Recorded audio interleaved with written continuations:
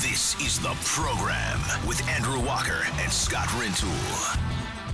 Let's bring in our weekly insider, Elliot Friedman, to the conversation. Hockey Night in Canada, 31 Thoughts. And 31 Thoughts, the podcast, the new 31 Thoughts edition will be coming up after the first round. One game to go, and it's Toronto and Boston in Game 7. Crosby-Ovechkin, they're going to meet up for a fourth time.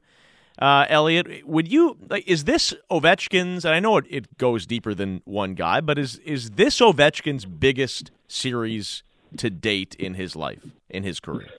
You know, Andrew, I think in some ways that's already passed. I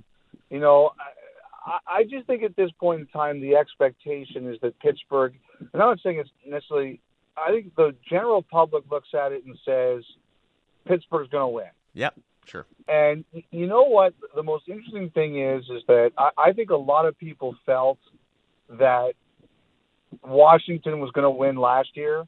And when they were up and in control of the series, before they played Game 7, I think a lot of people really felt Washington was going to win, that Pittsburgh was reeling, and that was going to be it.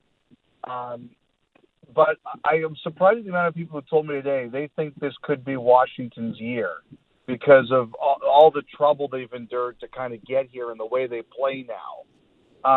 But I just think people look at it as, you know what, his biggest window probably closed. And I don't, if they win, it's an enormous victory for them as an organization and him as a player. But I don't think the expectation is there for them to win as it has been at certain points in the past. I don't know too many people who just pick them in this series head-to-head anymore. Mm-hmm.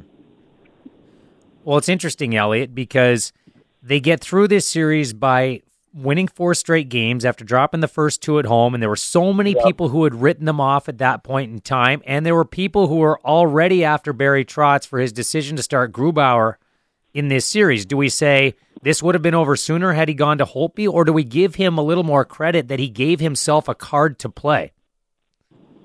You know, I probably wouldn't answer it either way, Scott. I look at it a little differently this year. You know, the last couple of years, Washington was built for the last 2 seasons, last year and the year before. They knew they had some big salary decisions they had to make, Kuznetsov, a few other guys. And they were built to win the last 2 years. And when they lost last year, particularly the way they lost with Pittsburgh really struggling heading into Game 7, I think it rocked their organization. You know, I really do. I think there was a long hangover. The scars were very deep, and it really affected them going into this year. I think this Washington team didn't necessarily have great expectations for this year because they were so disappointed by what happened a year ago. And they weren't as deep. They had to change their personnel. That forced them to kind of change the way they played. Both the GM and the coach came into this season with no term left on their contracts. The GM got an extension. The coach didn't. I think there was a lot going on. And I think in a lot of ways, this Washington organization had to really change. I don't know I think they changed the way they played. You know, teams that have played against them say they scored a lot more greasier goals this year. But I think they had their whole emotional outlook on things kind of changed. And I just think that they had to fight and scratch and claw for everything this year. Not only the organization, but the players and even the superstars. And I just think that they really had to battle. I think Trotz had to battle. I think Holtby had to battle. I think Ovechkin and Backstrom had to battle.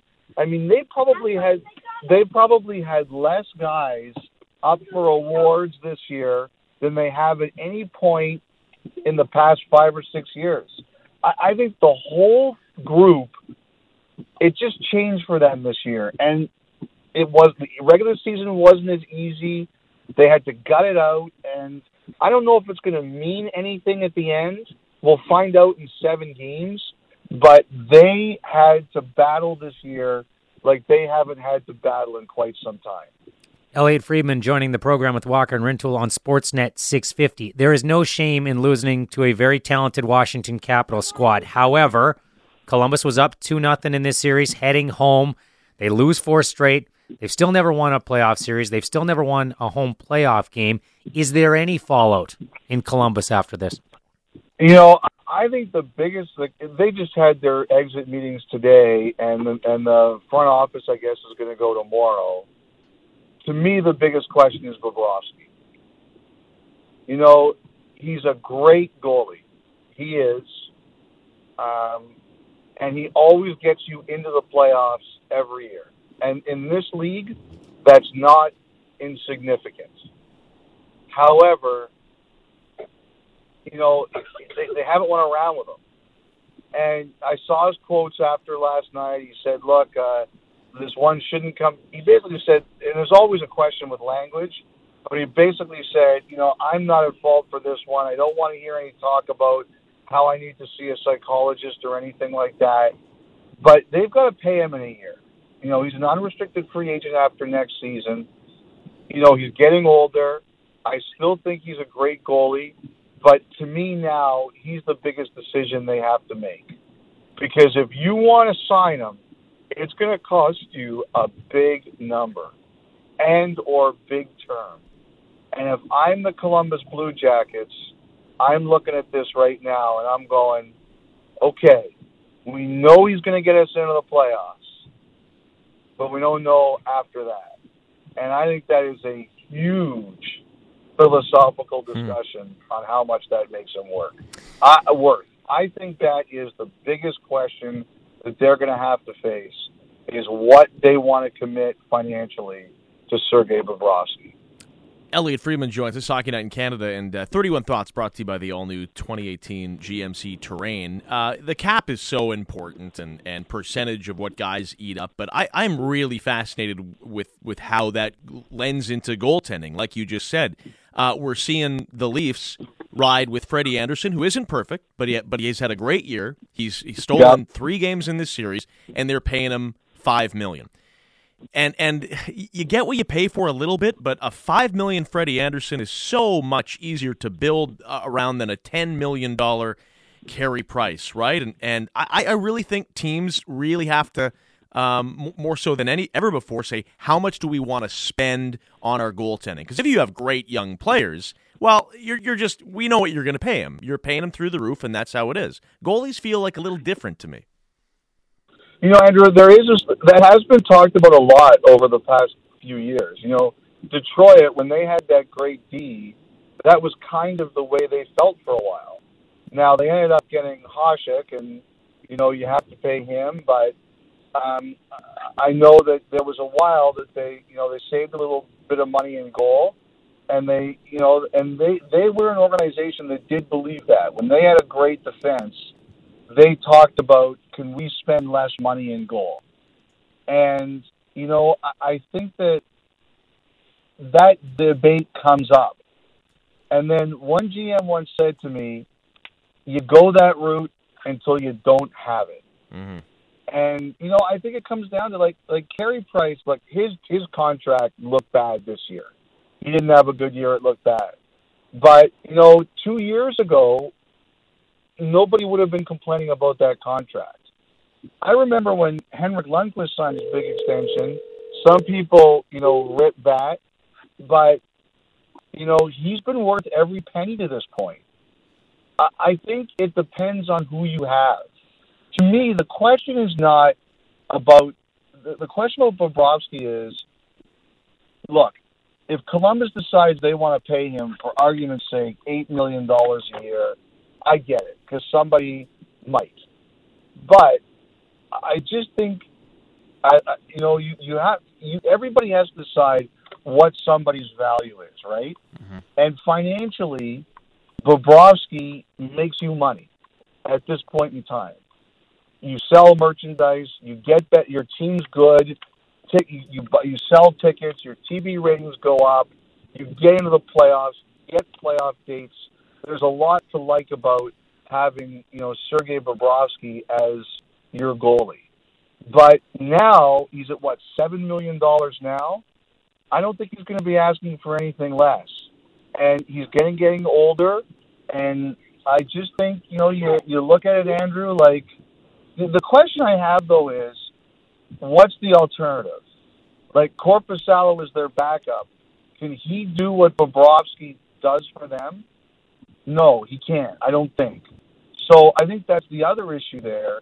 You've got to have a backup plan. And what is your backup plan? And your backup plan could be, all right, as you say, we're not going to pay our goalie $8 million, we're going to pay him 3 or 4. Well, that's great on paper, but what if that guy isn't as good? Then you're losing everywhere. So I think your idea works in theory. The question is, does it work in practice?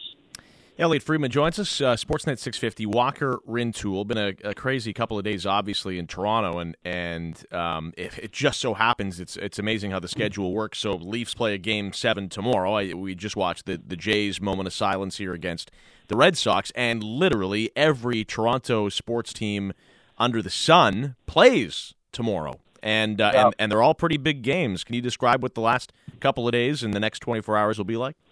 Well, Andrew, you know the city. Like the area of Toronto where the van attack happened is North York, and that's where I was born. That's where I grew up. That's where we live. That's where I've lived most of my life. Our house where my family lives is just west of where the attack was. My wife and I were out for lunch yesterday. You can see the restaurant where we were in some of the photos, and we were left about probably a half hour before the attack happened. So it's very close to home for us. I have to admit, I had moments last night where I really wasn't enthused about being on the air. It didn't, there was, I had no problem with Toronto playing. Like, everybody handles things differently. But there were moments during that game last night where my head just wasn't in it. Right. Andrew, like, it's,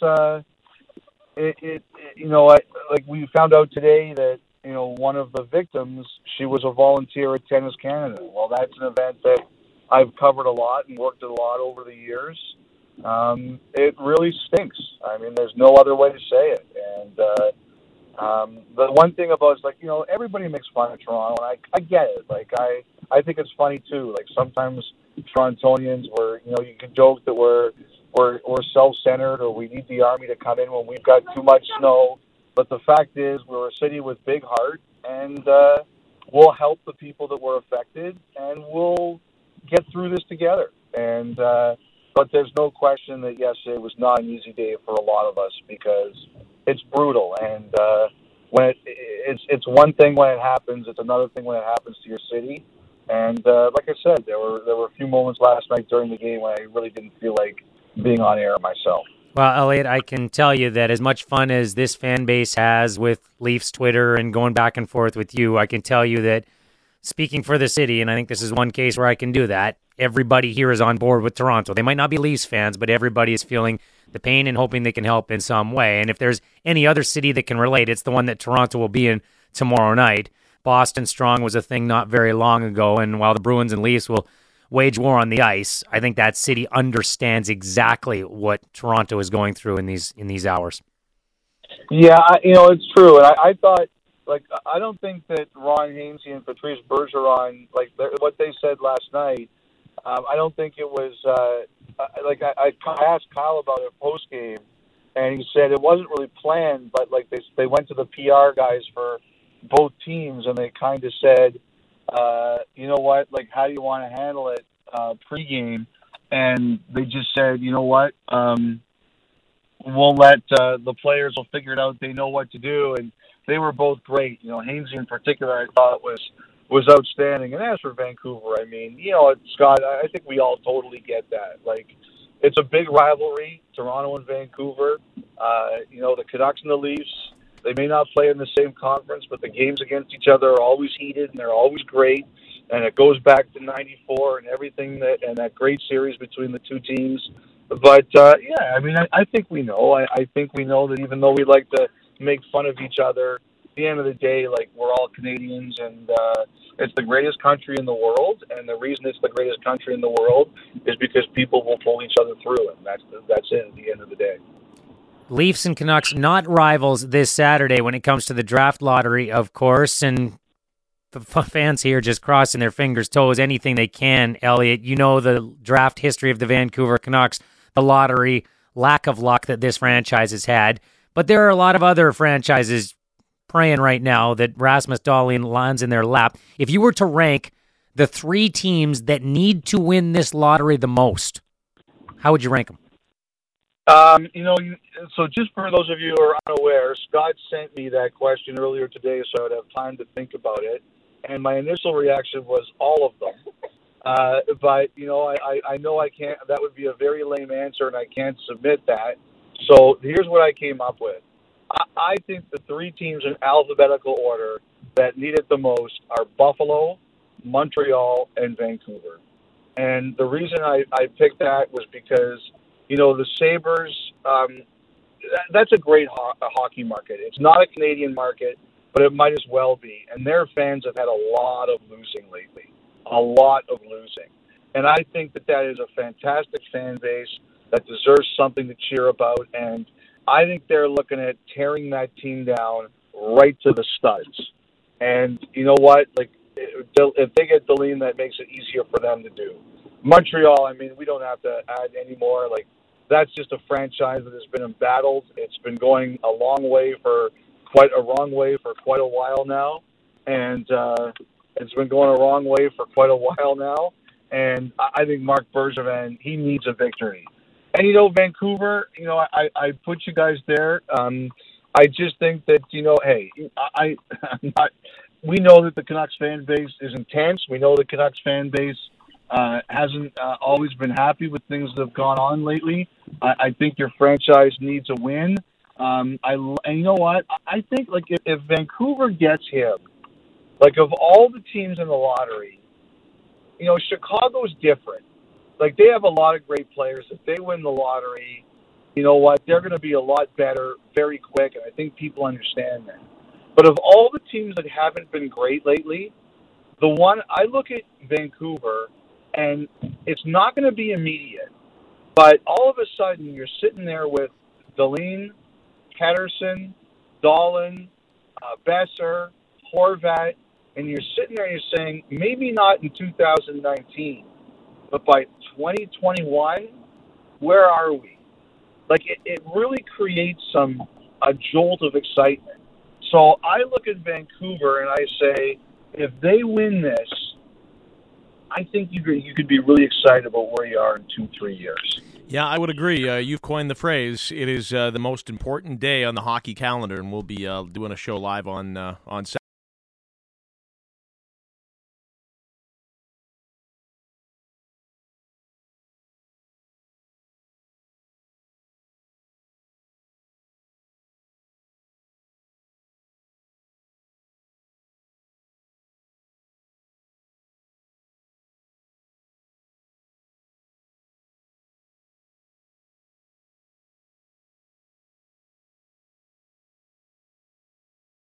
Saturday. So it should be fun. Elliot, thanks for this. We appreciate it, and have a good night.